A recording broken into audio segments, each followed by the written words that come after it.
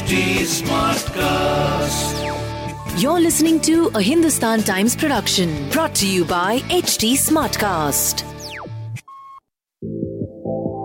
Hello and welcome to the HT Branch podcast, the weekly companion to your printed copy of HT Branch, where I, your host Karishma Kunzang from Team Branch, give you a behind the scenes of what you'll be reading on Sunday. There'll be interviews with the biggest Bollywood celebrities talking about things that matter to them. You'll also get to know a little more about the columns by Veer Sanghvi and Seema Goswami from the columnists themselves. Why should you listen to it? Well, it's one of India's top Sunday magazines. It has the best editors, columnists, and opinion leaders bringing you what's happening around town. Listen on for an additional dose of brunch. This series is available on htsmartcast.com, India's fastest growing podcast producing platform. Hey guys, how's it going? How much do you care about whether your clothes are branded or not? Do you care more about whether it suits your personality or which style works for you, or do you just go with what's trending? Or have you, like me, embraced comfort clothing and will have to be peeled out of your pajamas once you have to start going to office again? Well, this week's cover star Kallol Datta talks about style, fashion, the industry, and style being art in conversation with fashion editor Naunitha Kalra and fashion writer and expert Bharat Gupta. Don't call me a clothes maker. My collections are projects and my shows exhibits. I don't see myself as an editor. I'm more of a journalist.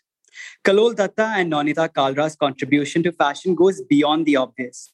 The cover story by Naunitha delves deep into what makes Kallol so comfortable with discomfort.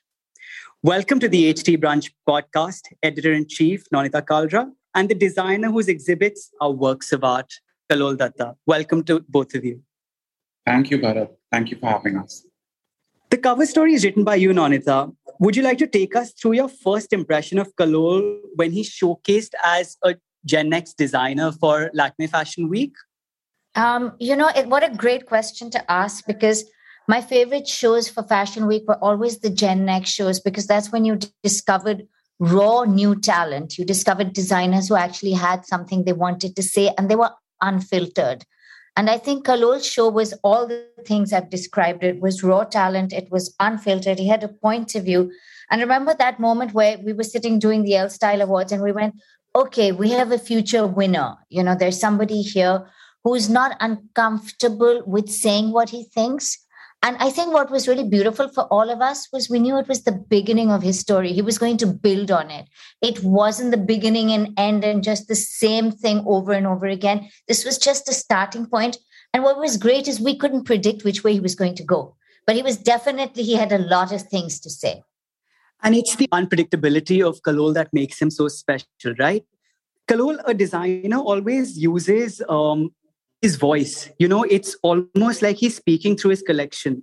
So when you decided to start your label, what did you envision for it to be? And have you reached there yet? I always had a lot to say. And I trained in clothes making for 5 years.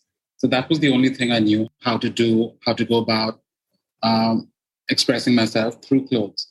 But as time's gone by, I've realized I can't limit myself to only the act or only the practice of clothes making. There has to be something more, I have to build on that.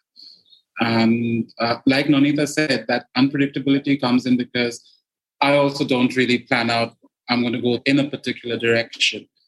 I'll do what comes to me naturally. I'll gravitate towards certain things on my own. So nothing's pre-planned, nothing's premeditated. As naturally as possible. That's the way it's always been for me. And one takeaway that I had from this story was when, you told Naunitha that you focus on shapes and forms more than human bodies.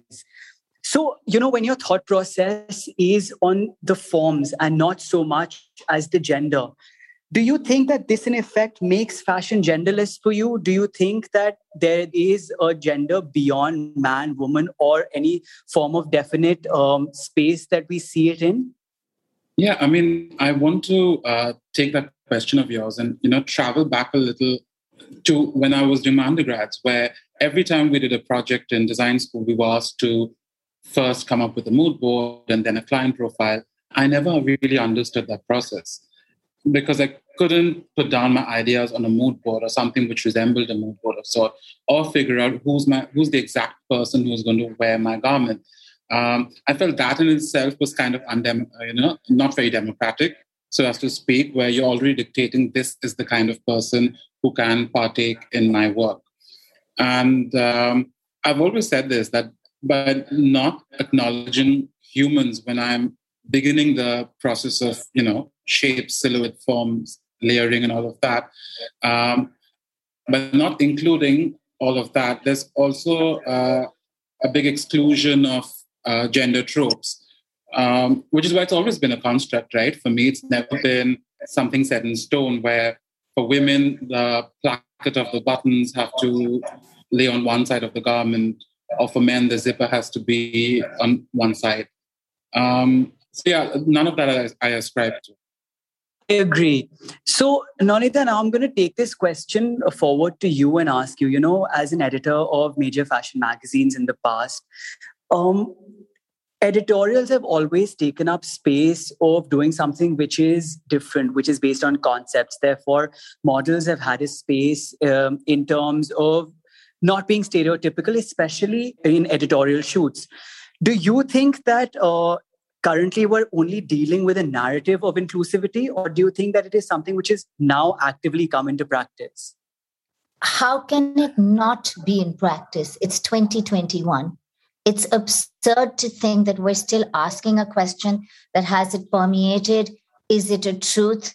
Or, I find it really absurd when we ask this question because it's 2021. You talk to any young person. Gender fluidity is not even a term I like to use. I actually like the term that Kalol uses, human, or clothing for everybody.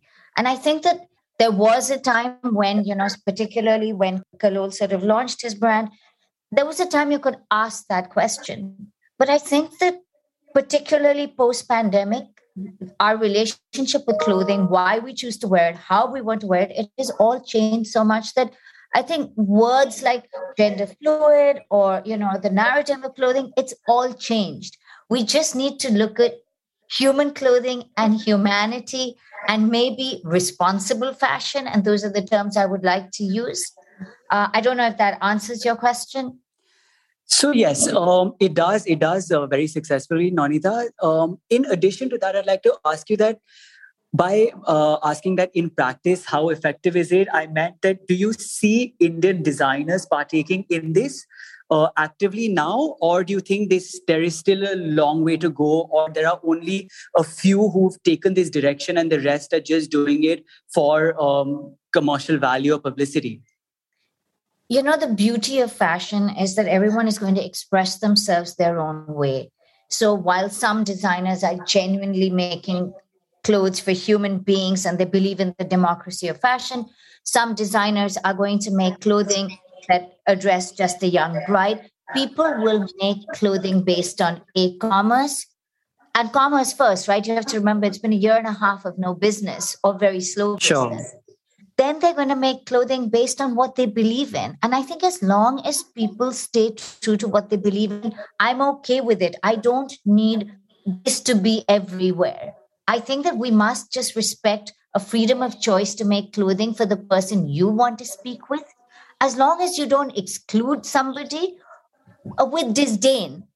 If you don't make clothing for them, that's fine. But don't exclude them with disdain, or don't talk down to them, or don't be dismissive of people's choices. I'm looking for a sort of egalitarianness in communication and sort of agreeing to disagree. My demand from fashion at this moment is not who is making it. Is it authentic? Why are they making it? Should everybody be making it? Because that in itself is another kind of construct that we're forcing on people. I think if we live and let be, people will find their space in clothing and people will choose what they want to wear. If a young man wants to wear a lehenga, I would love to see it. Women have been wearing pants forever. If there's going to be a certain kind of clothing that works across for men, women, age, choice, why not? but I don't want it to be a rule. And I just don't want it to be a rule. Sure. I completely agree, Nonita, and I wait for the day to see a man in a lehenga at a wedding. Let's hope that day is not far away, but let's not stereotype and let's not, like you said, hope for it to become a rule. Let's just let people be, and that'll make fashion easier. And let's not restrict ourselves to terms like gender fluid and keep it to what Kallol called them as humans, and that's what we are. Kallol, talking beyond fashion, you consider yourself more than just fashion.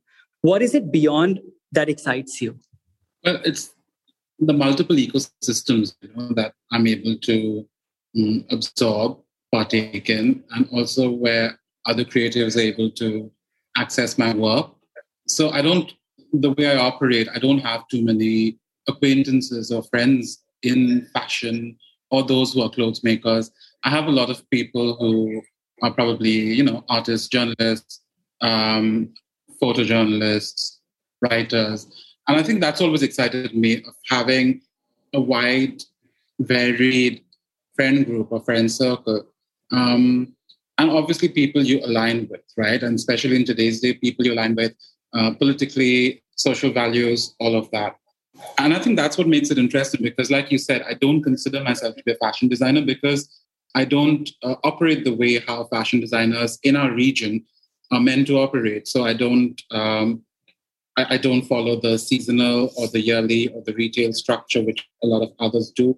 I don't have a relationship with the Indian film industry, which seems to be used as a crutch by a lot of my peers. And I don't access trends to base my work upon. So yes, I think I find more similarities or find more like-minded people beyond clothing. That's always been the case. And when your clothes are the hero, Kallol, I don't think you need crutches or any other form of support to further what you're doing and something that you do so beautifully. Now, this is something that I read in the story as well, Nonita, where Kallol says that, he has a lot of acquaintances in fashion and you refer to him as an old friend. So tell me, from tracing Kallol's journey through all these years, what makes him a standout for you? I also say that the moment I think we're old friends, he very sweetly adds that he has no friends in the business. And I started to giggle because I thought that, isn't it great that, Zoom makes you feel like you have made an intimate connection with someone because we're so starved for connections right now. So we're taking these interactions, so seriously. And I think there's something about staring at a screen that's both uncomfortable and intimate in a very strange manner. What makes Kallol stand out has been the fact that you can't define him, and I wouldn't like to. He's not predictably unpredictable. He gives himself his own tags, which is very, very funny. He sometimes will joke and say, I'm India's heaviest designer. He came up with the term ethno-grunge for his clothing. He doesn't like to be put in a box or described. And that for me is really compelling because he's going to surprise you, delight you, sometimes disappoint you, anger you, frustrate you. But it's always going to be something that you're going to look forward to because it's original. And for somebody original, I have a range of emotion. And I think that's what makes me so excited. That's why I was so excited about doing this piece. I've felt many things looking at his work, but I hate describing them. And that's the joy of this interview. If you notice, I've tried very hard not to describe it. What was very hard for me was to put his body of work together into an article because there's been so much work and it has not been fashion shows. It has been art installations. It's been commentary. It's been the way he's used a label or created a collection. So the inability to pin him down has been the most fun thing about his entire journey and the hardest thing about writing this piece. And you've made it extremely easy for us because what a delightful read it is. It's really given us an insight as an outsider, and those who enjoy fashion. HT Branch reaches out to a lot of people across the country, and I think this will give a deeper insight into the reach of fashion and the diversity in fashion today. Kalol, your shows are experiential, if I may. You call them exhibits and not shows. In this current changing environment, where physical shows aren't taking place and little do we know when they will again, how do you show or what do you predict or how would you want to showcase your collection if we weren't doing these fashion films that everyone's doing now? So I've been very fortunate where I get to have 2 physical exhibits this year. One's coming up in September next month at the V&A. And then there's a new body of work which will be exhibited at Aomori Contemporary Art Center in Japan in December. And which is why I've always been greedy, in terms of exhibition showcases, because I didn't want to settle for, okay, this is the available format for you as a clothes maker, as a designer, and you have to exhibit in that manner only. I'm always looking for meatier venues, more conducive environments to showcase. I remember having the opportunity to have a fully sponsored show at Fashion Week, and I chose to not take that up and instead release a collection in the form of a zine, which had a limited print run of 250 copies. But I can't tell you how satisfied I felt at the end of it while presenting the zine. And it was also commercially quite successful. So it's basically how you strike a balance with your work and the way you want it to be perceived, the way you want to share it with viewers, observers, consumers, all of that.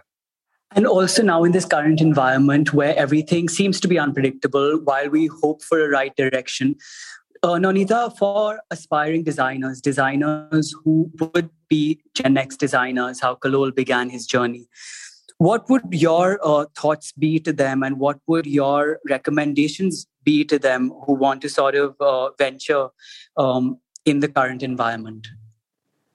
I think you've got to first know who you are as a designer, and you won't get from looking at somebody else.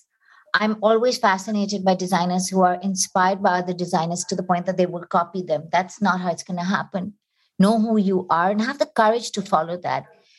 While we think it's harder in some ways, what's interesting is that social media has made a lot of fashion very democratic. Some of the more successful brands, the brands that have popped up and given us some sort of delight and joy during the pandemic, have been direct to customer, right? We've looked at Instagram and shopped off Instagram and bought small labels who've had limited run. That's how you're sustainable as well as a customer. But for a young designer, you control your narrative. You say, this is how I want to make it. This is what I want to do. This is what I want to say. And I think we could argue the relevance of fashion weeks and fashion films. By the way, I do enjoy them. I think that it's interesting to see our designers using another medium, because I think all storytelling is going to need many, many touch points. For example, just the brunch story. Not only have I written a piece, we're doing this podcast. There are going to be many touch points. In an ideal world, Kalol would have had an art show where we could have had the work up. I mean, how amazing would that have been? So for young designers, own your narrative, use social media, use the democracy of social media.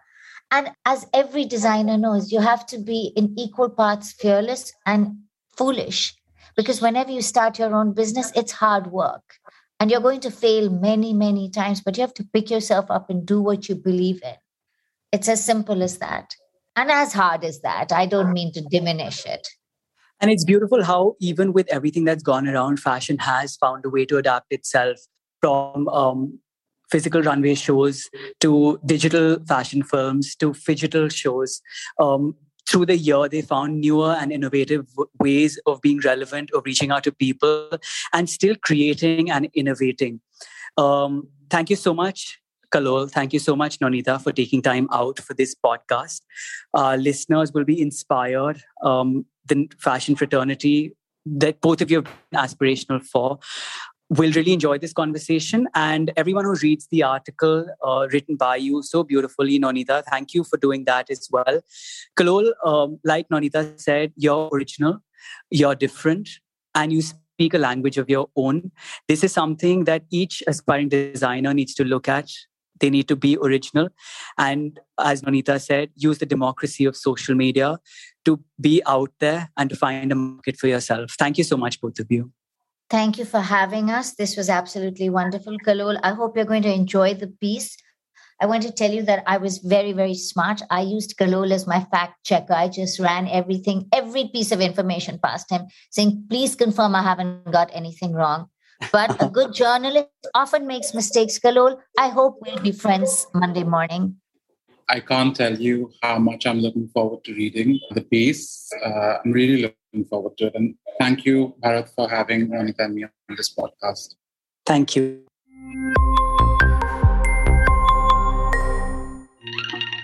Who says accidents can't be happy? The molten chocolate cake is one such scrumptious accident that's now available everywhere in India. I've come across fairly decadent ones in Delhi, but I'm still waiting for Mumbai to surprise me. Maybe because I'm more of a rich chocolate cake fan that's fudgy and not too sweet. Preferably a dark chocolate truffle with lots of hazelnuts. Just a thought, of describing this to you is tempting enough for me to try and find something worth my money on Zomato or Swiggy. But HT Brunch columnist Veer Sanghvi has much more to say about the molten chocolate cake. Listen on for his take. It's a dessert you're probably familiar with. It's a chocolate dessert. It looks solid. You take your spoon, you poke the center, and rich chocolate liquid or chocolate syrup oozes out. It's a popular dessert. You'll get it everywhere, at restaurants, at all price ranges. And if you've seen the movie Chef, it has a starring role. A critic comes in, says something bad about the dessert. The chef comes out of the kitchen, storms into the restaurant, says to the critic, you don't even know how it's made, and criticizes him. It's an interesting dessert, even without the chef connection, because it spread all over the world in the 1990s, and now you get it at Chili's, you get it at supermarkets, you get it everywhere. But it was basically created by accident. The French chef, Jean-Jean Vongerichte, and I'm sure I'm not pronouncing this right, worked in New York, did a party, he was catering a party, at a restaurant called Lafayette, asked them to make small chocolate cakes. They screwed up the timing because if you put too many cakes in the oven, then the oven doesn't heat at the same rate. And when the cakes came out, they were raw in the center. There's no other way to put it. So when guests cut into them, all the batter from the center oozed out. So Jean-Jean was mortified. But something strange happened. Guests loved it. So he decided to brazen it out. At the end, when he made a speech, he went through every item in the menu and said, I hope you liked the molten chocolate cake. Inventing the name on the spot, he got a standing ovation. People clapped. And since that day, this cake, invented by accident, has become a rage. I tell the story this week in Root Food. Should you be posting about the vacations you've managed to escape to during the pandemic? And the fare that you've been whipping up after months of watching cooking videos, or in my case, calling up my mom for recipes? And what about the first time you step outside for a meal during the pandemic? Or just catch up with fully vaccinated friends, complete with the mask and everything? That's a dilemma most people are finding themselves in right now, while others like me stick to dog and cat videos and pictures. What about you? Here's what HT Brunch columnist Seema Goswami has to say about the people online who are judging the ones living their lives on the gram. COVID has brought with it many unwelcome additions to our life. There's the constant mask wearing, there's the social distancing, and then most disquieting of all is the constant fear that we may fall prey to the virus at any time. But on social media, it has created a new subset of influencers, a poor-faced brunch that I have dubbed the How Dare You Brigade, who seem to exist only to berate people for trying to squeeze some joy out of life in the times of corona. You know who I mean. It doesn't take much to trigger them. And once triggered, they lose no time in telling you what an insensitive, entitled, elitist type you are for posting pictures of your holiday in the hills, your time at the beach, your adventures in the kitchen, your meal in a restaurant. I could go on, but I'm sure you get the idea. According to them, posting these pictures is a slap in the face of all those who are struggling with life at this time. It doesn't seem to occur to them that those people who are posting this stuff are also suffering in the same way. They are merely trying to search for some joy in a challenging world, to find a moment of happiness in a time of ineffable sadness, and to celebrate it with their friends and followers on social media. It really takes a breathtaking lack of imagination and compassion not to see that. Well, I'm here to tell the How Dare You Brigade that I don't care about their clambering high on the moral high ground. I don't care about all their how dare yous. I dare to do all these things and more, and I shall continue to do them. And if they don't like it, well, they can simply get off my timeline, can't they? I came across sitarist Arjun Verma, who has over 25 years of experience performing at venues across the world since he was 7 years old, quite recently on Instagram. And turns out that he's the son of sitarist Roop Verma, who was a disciple of Ali Akbar Khan and Ravi Shankar. So Arjun has been learning the sitar from his father since he was 5 years old. Today, Arjun is known for his traditional works in Indian classical music as well as innovative cross-genre collaborations. We got him to give us a peek into his new album, Epiphanies, and I hope you enjoy it. This is Arjun Verma with a track from my new sitar album, Epiphanies. I hope you enjoy and follow me at Sitarify.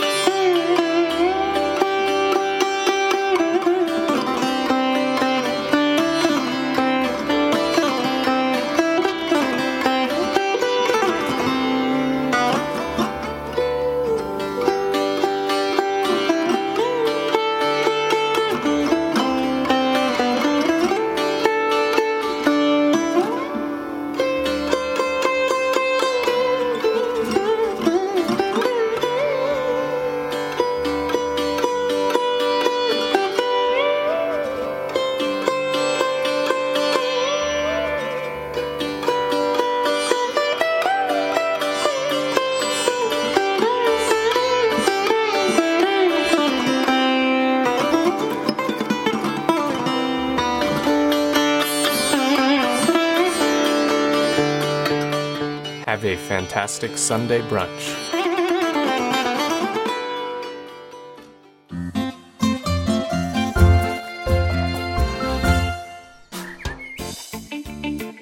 The weekend is when you take a break from a hectic week, whether it's work from home or work from work. It's also a day to develop perspective on things by not just consuming news, but also analyzing it by listening to different points of views and figuring out what you feel about it. We hope we've been able to do just that with today's HT Brunch podcast.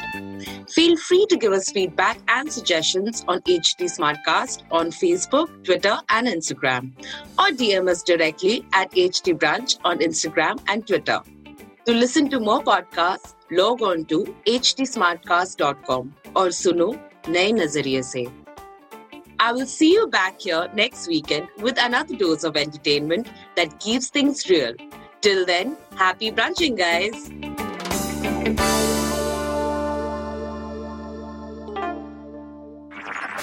This was a Hindustan Times production brought to you by HT Smartcast. HT Smartcast.